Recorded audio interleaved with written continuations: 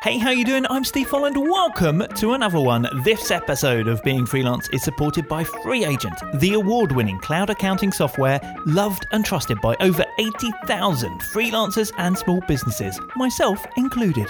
To claim your 1 month free trial, visit freeagent.com/being freelance. But right now, let's find out what it's like being freelance for writer and editor Sian Meads-Williams. When you're freelance, you get to be in control of making your own money. And rather than wait for someone to say, yes, I will pay you for this, there are so many ways in which you can do it yourself.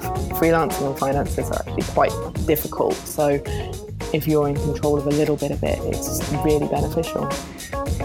There is a lot of admin that comes with being a freelancer, and it is my natural happy place to hide from all admin. But when I don't, I instantly feel like I can take on the world. Absolutely my favourite thing about freelancing is that everybody does it differently and everyone's career looks different. Yes, so there is Sian, second guest of season 9. Her story coming up very soon indeed, and joining the ranks of approaching 200 guests at beingfreelance.com. Remember, it doesn't matter what they do for a living, it's all about the being freelance. So if you've not heard them all yet, don't just go for the jobs that align with what you do. Go and listen to everyone. You'll find something in there, you really will. Also at the website, you can find videos and articles. There's the mug that you can buy, and importantly, the link through to the community so that you can come and join other like-minded freelancers from around the world. It's such a nice place to be. It would be awesome to have you there as well. So details are all at beingfreelance.com. Right now, though, let's find out what it's like being freelance for this week's guest, and that is freelance writer and editor Sian Meads-Williams. Hey, Sian. Hi, how are you? I am good. Thanks so much for doing this. So, as ever, how about we get started hearing how you got started being freelance? Yes, of course. So I have actually been a freelance writer for about 12 years now. I went freelance when I was 25 after writing for various websites and kind of doing little bits and bobs in my spare time. And then I got offered a freelance job, which turned into another freelance job, as it tends to. And I decided that if I got offered a job that would cover my rent, I would quit my job, which was in advertising sales and paid lovely commission and was secure and lovely. I quit my job without even thinking about it. And then that website that I was so inexperienced to be editor of folded in about 6 months, which left me unemployed with absolutely no idea what to do or how to get a job or how to make it work. I mistakenly didn't think I had enough experience to get a staff writing job. So I bugged everybody I knew for work. I sent some terrible pitches out. I really went around being a freelance writer backwards until I started getting some commissions, and I built up from there. So how long was it between that, like leaving that, your first big freelance job that you thought was going to be, a nice, always there kind of thing, to actually first getting those various projects finally paying off and coming in? It was, I think that first year was incredibly difficult, but it was about 6 months of not really understanding what I was doing. And I think I was in a position where my rent in Southeast London was incredibly cheap, and I still had some money from my previous job. So I was 25 and I was an idiot, and I didn't necessarily think about how much money I was making because I still had money in the bank. It was really stupid, but it was hard, but I was making something and I didn't quite understand what I was doing.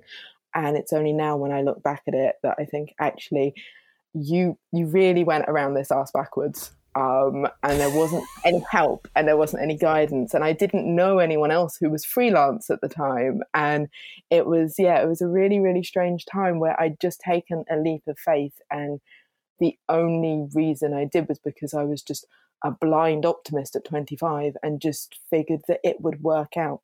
And I think that optimism is probably a really good thing for a freelancer. But so is budgeting and being good with finances, and I'm better at that now. So, how many jobs would you need back then per month, for example? So you were writing articles for what? For websites, for magazines? What kind of stuff were you doing? For both. I had a really great gig at a private members club, which used to pay brilliantly. As 12 years ago, magazines and websites actually did pay very, very well. So sometimes it would be huge amounts of money, but as is still the case, sometimes you get quiet months. I am a big fan even now of having a steady gig as a freelancer. I'm really bad at pitching if I know my rent depends on it. Whereas if I've got a gig that covers my rent and my bills, I am a really happy freelancer, and I am more fun with my pitches, and I'm more daring, and I jump into things that sound really exciting. I really like having the security, even though I also really like doing my own thing. When you're pitching, do you know the people you're pitching to? Have you built relationships with them, or is it all cold? It's a little bit of both. Sometimes I am pitching completely cold, which is terrifying. To me, it never stops being terrifying. I do know some freelance writers who really enjoy it. I am convinced that someone is at the other end of an email connection just going, who is this idiot? Why have they emailed me? And I think that's something that a lot of freelancers really struggle with, because we put so much thought into our work, into our pitches, and it's personal to us. And it's especially personal if, your rent is attached to it. There's a connection that we really want to make. And if you've written a really good pitch and it falls flat, that's really difficult. And I'm really interested in how writers and editors build those relationships. But sometimes I'm just emailing editors that I already know. Sometimes I'm happy to call them. It really does depend on the relationship. But it's always nice to have just one kind of new conversation happening at a time. And sometimes I've instigated that. Sometimes editors come to me. So as that first year came to an end and you hadn't gone back and got a full-time job and you were managing to top up what money you had, how did it progress from there? How did it evolve? I launched my own project, which is something that I'm a huge fan of doing, because freelancing has quiet times and it's really nice to do something in those times. I launched a website called Domestic Sluttery, which was one of the first lifestyle blogs in the UK. It was the first website in the country to cover interiors and food, if you can imagine such a thing in the swathe of lifestyle websites that there are today. I found myself editor of a team of 12. I wrote a book. It really became something huge, and I ran that as it was in that guise until about 2014. And a couple of years ago, we relaunched that as a newsletter. So now I write emails for a living and still run my own projects and have a lot of fun that way. But I think when you're freelance, you get to be in control of making your own money. And rather than wait for someone to say, yes, I will pay you for this, there are so many ways in which you can do it yourself. Well, I feel like we fast forwarded through that because at one point there must have been you going, domesticsluttery.com.net.co.uk, and then the next thing you were editing 14 people and writing a book. Yeah. So were you doing it in quiet time? Did you put a lot of effort into building it up? How were there suddenly people working with you? Was it bringing money in, or were you using it as a portfolio? With the questions. A bit of all of that. It was actually originally a test blog for a company that I was working for at the time. And I wanted to go with them and say, I've got a new idea. I think you should do this. It works with your portfolio. And then I realised through various internal reasons that it would be really foolish to kind of send it to that company. And I was right, that company folded. And we just said, actually, this is still a really great idea. Let's jazz it up and put it live.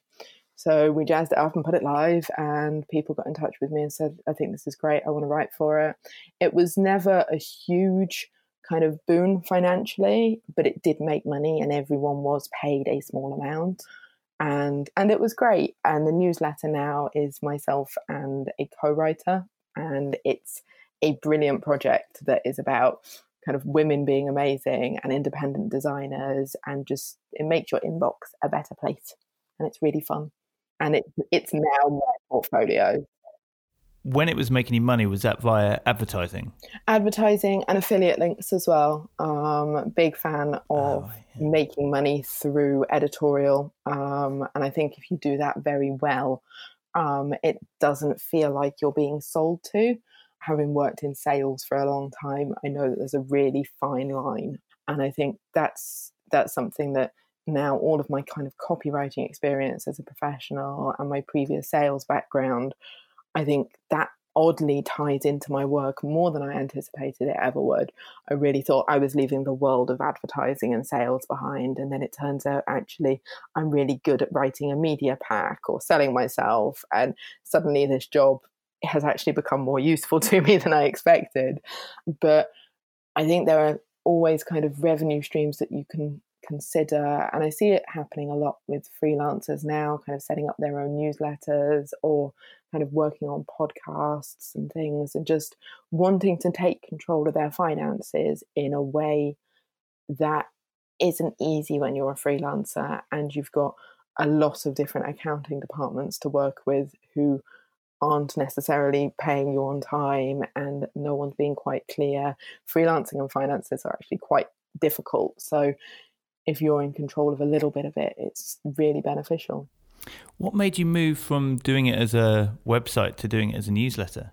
I really wanted control of my own time again. I think running a website it's a beast, and the only way to grow that is to keep growing more and keep getting bigger and just throwing more stuff at the same thing.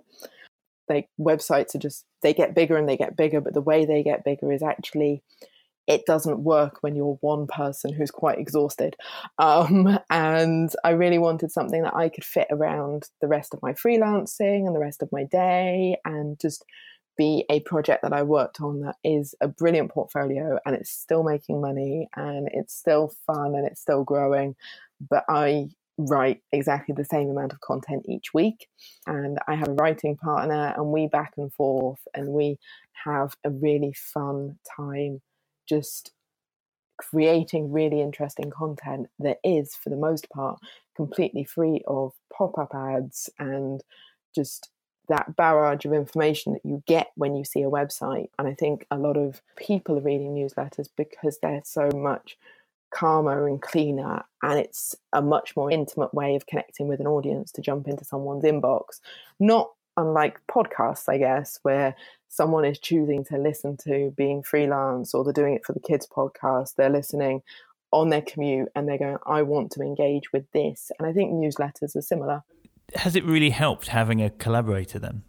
It's really fun. It's so lovely working with someone who has a very like-minded view and wants to create something great. Like Laura actually lives in Dundee, so we see each other kind of maybe 5-6 times a year if we're lucky, but she was a bridesmaid at my wedding. We won a PPA award at the Scottish Magazine Awards last year, so I got to go to Scotland and we got all dressed up and won awards, and were very drunk in Glasgow, which was a riot. It's really, it stops the freelancing day being lonely, even though she's not sat in an office with me. I don't think you necessarily need that. But having a connection, having a network as freelancers is a really valuable thing. Otherwise, I think you go a bit mad. It's not necessarily good for me to sit in my flat for 2 days and not leave. But I do it sometimes, and it's nice to have someone check in with you and just say, you okay? Do you need to go out and get a cup of tea or something? And just kind of keep you in check. And I think it makes my writing better as well. So to rewind, so what happened next after you started Domestic Sluttery as a freelancer? Like, did that have an impact on you getting other work, or did they just run alongside each other? It was hugely influential for the rest of my career, and I think it still is actually. We use the newsletter now as a shop window almost for our own work. It's meant that I've been hired to write newsletters for other publications. It's very much an all-encompassing way of saying, look at the work I can do. And that's a really nice thing. And I think Laura approaches it in the same way as well. It's really nice to have a place where your work is there and it's the work that you're proud of. And I know that a lot of editors and a lot of people in the areas that I write are subscribed to Domestic Sluttery, which is really cool. But I think, getting known for being the woman who writes emails, or queen of newsletters, as someone once called me, it's a really nice thing. It's a niche that hasn't narrowed down the topics that I write about. So that's a really nice way of working, because I cover travel for some clients, I do kind of food and drink for others, or write about London, or I jump around a lot of different areas. But if you give me emails, I'm very, very happy there. But Domestic Sluttery isn't the only email that you send out as you, right? No, I also send out the media industry newsletter, Freelance Writing Jobs, which goes out every week. It does exactly what it says on the tin. It is a collection of freelance paying part-time writing gigs, and they're all based in the UK. It's a really fun thing to do that sort of happened by accident. I had a really rough stint as a freelancer for about 8 months. I had to postpone the second year of my MA because I just wasn't making enough money to go back to school. And then when work finally picked up again, as it always does, I suddenly had all of these kind of alerts and job places that I was looking at, and all of these freelance jobs were coming in and I couldn't do anything with them. And there isn't a platform for freelance writing gigs in the UK. So I made one because that's what I do. I can't leave well enough alone. And I really, if there's something that needs doing, I think I really have to do it. And I did, and that was over a year ago. And now I help lots of people get jobs and get commissions, and it's a really lovely thing. That's so cool. So it's nice from that personal side of things, but also it again proves, I guess, to everybody that you do the whole newsletter thing, but also there's the potential then to have a newsletter sponsor to bring you revenue as well. Yeah, absolutely. It's really useful having a newsletter sponsor. And it is something that I would do anyway. I set up a page on Ko-fi to get kind of donations after a lot of subscribers were asking for that. So if someone's got a job or a commission, they can buy me a digital coffee. I think I've changed it to cup of tea now. Nice. Yeah. And it's really nice when those come in, because I mean, we're not talking kind of tens of thousands of cups of tea each week, but it's personal and it means something. And I understand as a freelancer looking for work how hard that is. And I really wanted to make it a little bit easier and a little bit more fun for the freelance writing community, because it sucks, and it sucks the joy out of it. That search is really, really hard. And it's especially hard every day when that work just isn't coming in. And I really think that the newsletter helps a lot of people with that, and every Thursday just makes things a little bit easier for people. You said at the beginning you've been nearly freelance for nearly 12 years. Yeah. And yet it sounded like one of the toughest years came about a year ago. So I'm wondering what happened in the lead up to that, and then what happened that suddenly made, you called it like a rough stint. So what suddenly made that so rough? I don't know, but it was a feeling that I got across every freelancer I spoke to was just having a tough time. And in the grand scheme of things, actually, I probably wasn't earning much less, but I was self-funding my MA, and that meant that while I was being able to eat and pay my rent, I didn't have a spare $3,000 lying around. So I noticed it from that sense. So it was just that cushion and that buffer zone, which is kind of what I'm talking about with the having that part-time job that pays the gigs, that wasn't there. And everything felt like it was a hustle every single day. And sometimes it is, sometimes freelancing is like that, and that's great. But I don't think I'd ever had that for such a sustained period of time. And it's really difficult to see when that's going to flip back. And maybe it will flip back again, maybe it won't. I think that's just something that is the way of freelancing. But now I have a really good project that came out of it, and I think that's one of the things that is really good when you're working on your own stuff, is to kind of focus on that when you can't search for jobs anymore, because there are really only so many job applications you can write in a day. There are so many pitches you can do in a day, and sometimes you need a break from that. And if you have your own projects as well, it's really nice to at least still be creative and focus on something that's really yours and good and makes you remember why you're doing all of this work in the first place. Yeah, I like that. So you said that you wrote a book when you did Domestic Sluttery, but you're writing another one at the moment, aren't you? I am writing another book, but it is not a done deal yet. It's a book called The Pyjama Myth, which is the freelance writer's survival guide. I say it's not a done deal yet because I'm actually writing it with Unbound, and they are the brilliant, wonderful crowdfunding publisher, which means that I have a crowdfunding total to hit before that book is created and made and goes out into the world. And it's going really well. It's on target and everything is great. And I really hope that freelance writers will find something really valuable in this book. I'm basically writing the book I wish I had when I'd started freelancing, because as we've already discussed, I really went about it in a stupid backwards way. So I've learned a lot about getting it wrong.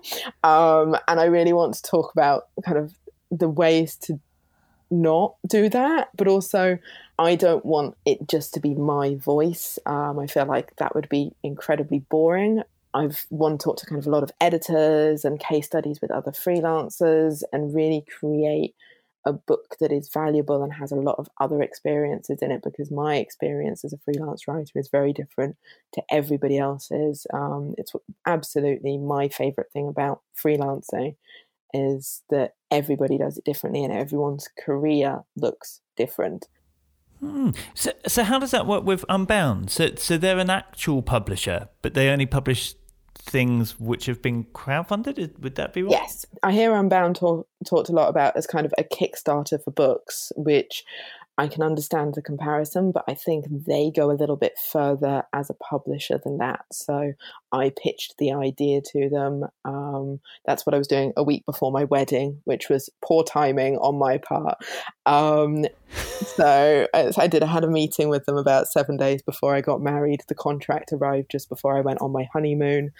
It was a roller coaster of a week. So I don't have a deadline for funding, unlike kind of a Kickstarter project. I would hope there was kind of a certain time. I would love to have this book out next year, but they are with you kind of every step of the way. So they work on the design, they work on the cover, they work on making sure the rewards that you're offering people are really strong. So a lot of my rewards are aimed at the freelance community. So I will work on pitching with you as a reward, or I can kind of work on kind of freelance advice. But similarly, if you're not a freelancer and you want to support, I will make you brownies. It's a very popular reward because my brownies are really nice.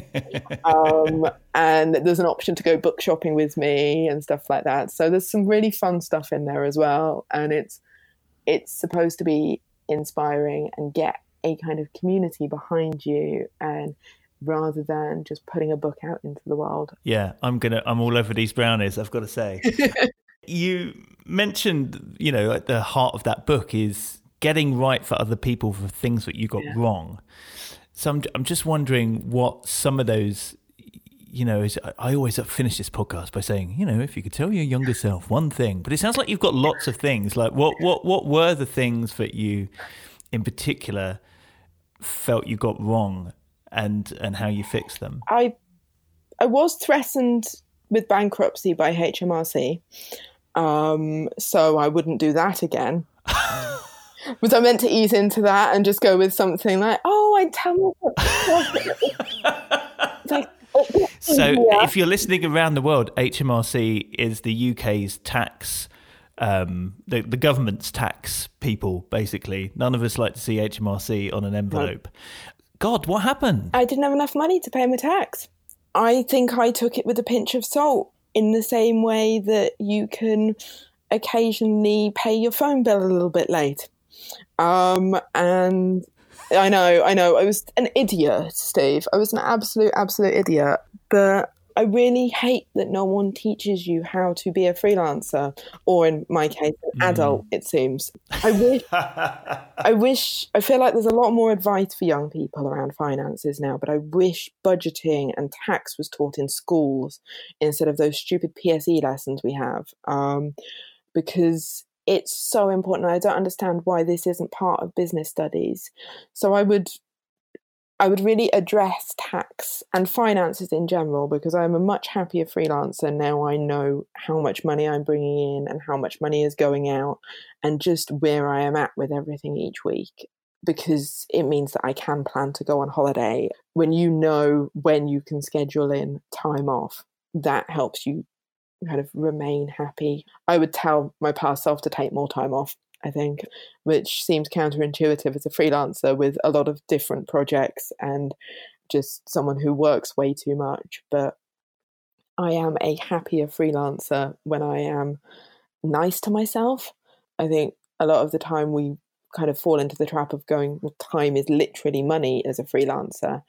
And when you kind of pull back on that, I think good time is money, and time well spent is money, and kind of weighing up the fact that you cannot be a good freelancer if you've been working for 14, 15, 16 hours a day. You can't do it. You will be slightly below average at best, and that's not why you got into the game. What did you particularly put in place to fix your finances? My very excellent husband created a freelance spreadsheet for me, which will tell me exactly what money I am making, when it is going to be paid, and how hard I'm working. There is a lot of admin that comes with being a freelancer, and it is my natural happy place to hide from all admin and all scary letters and just ignore it and just hope that it deals with itself, which is an awful thing as a freelancer. But when I don't, I instantly feel like I can take on the world. I'm just like, I am good at this. I'm an excellent adult. I'm a brilliant freelancer. Yes, I've got this. I can now do that really scary pitch. And it honestly makes me better at the rest of my job, because I really feel like if I can do that horrible, scary thing, then I can pitch that editor I've been really nervous about pitching, or I can write that difficult article, or kind of tackle that feature that's not quite working. It's the absolute hardest thing for my own mental well-being and my own anxiety and mental health. And yet it's the thing that has the biggest impact. And it's never as difficult as you think it is. Yeah. For all of the talk of freelancing that I do, I have had a couple of stints of not freelancing in the 12 years. And I had a job for about 8 months that was full-time. And obviously after that, I'm just like, well, I'm not paying on account for next year because I'm in a full-time job. So I really reduced my payments on account. And obviously the year after, where I'd suddenly been freelancing for the whole year, it was thousands of pounds. And I just hadn't taken that into account. And it's a real shock to the system. And it's incredibly difficult. There needs to be more help for freelancers around tax. There just has to be. So you mentioned going for a little while into a full-time role. Yeah. Did you carry on freelancing on the side of that? Or? Not the whole time, but that was where Laura and I started working again. So my writing partner on DS, and for my publishing company, Gadabout Publishing, we'd worked together on the Domestic Sluttery website, but we had spent a lot of time back and forth since then, commissioning one another and working together on huge projects. So without that stint, I don't think I'd have gone freelance again. But while I really hated the job that I ended up in. It was incredibly tricky for a lot of reasons, but I did start a newsletter on the side. That point where newsletters and tiny letters especially became quite big, and I got one in my inbox one day and I was like, I could do this. I could do this really cool thing that I could set up in 20 minutes and I could do something fun with my lunch break right now. So I did it, and I set up a tiny newsletter, and that was, without even realizing it, a total career changer for me. And it suddenly became this very much the highlight of my week very quickly. And it was called the Friday Wish List, which was a column that used to be on Domestic Stuttery. It then became something I tried as a Twitter thread. It was literally a list of nice things I liked with a little bit of humor thrown in, which sounds so kind of simple, and I think that's why people liked it. But with the use of affiliate links and kind of enough subscribers, that paid for a huge chunk of my MA, and it made me realize how much I love the format. So it's funny how these things work out, isn't it? Funny. One thing I have to touch on, you just sort of like, accidentally dropped in there at some point, my publishing company, Gadabout Publishing, I think. So I'm sorry, what? Where did that fit into all of this? What's that? When we relaunched Domestic Stuttery, I think we realised that it's a really fun tongue-in-cheek name. But when we wanted to register as a limited company, which is a minefield in itself, we really wanted a company that could be all-encompassing of a lot of things.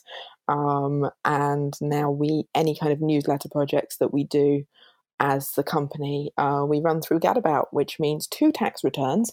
But it's really nice having a kind of an overarching company to say, actually, we do this for a lot of different companies. So Laura and I also write the newsletter for the Simple Things magazine.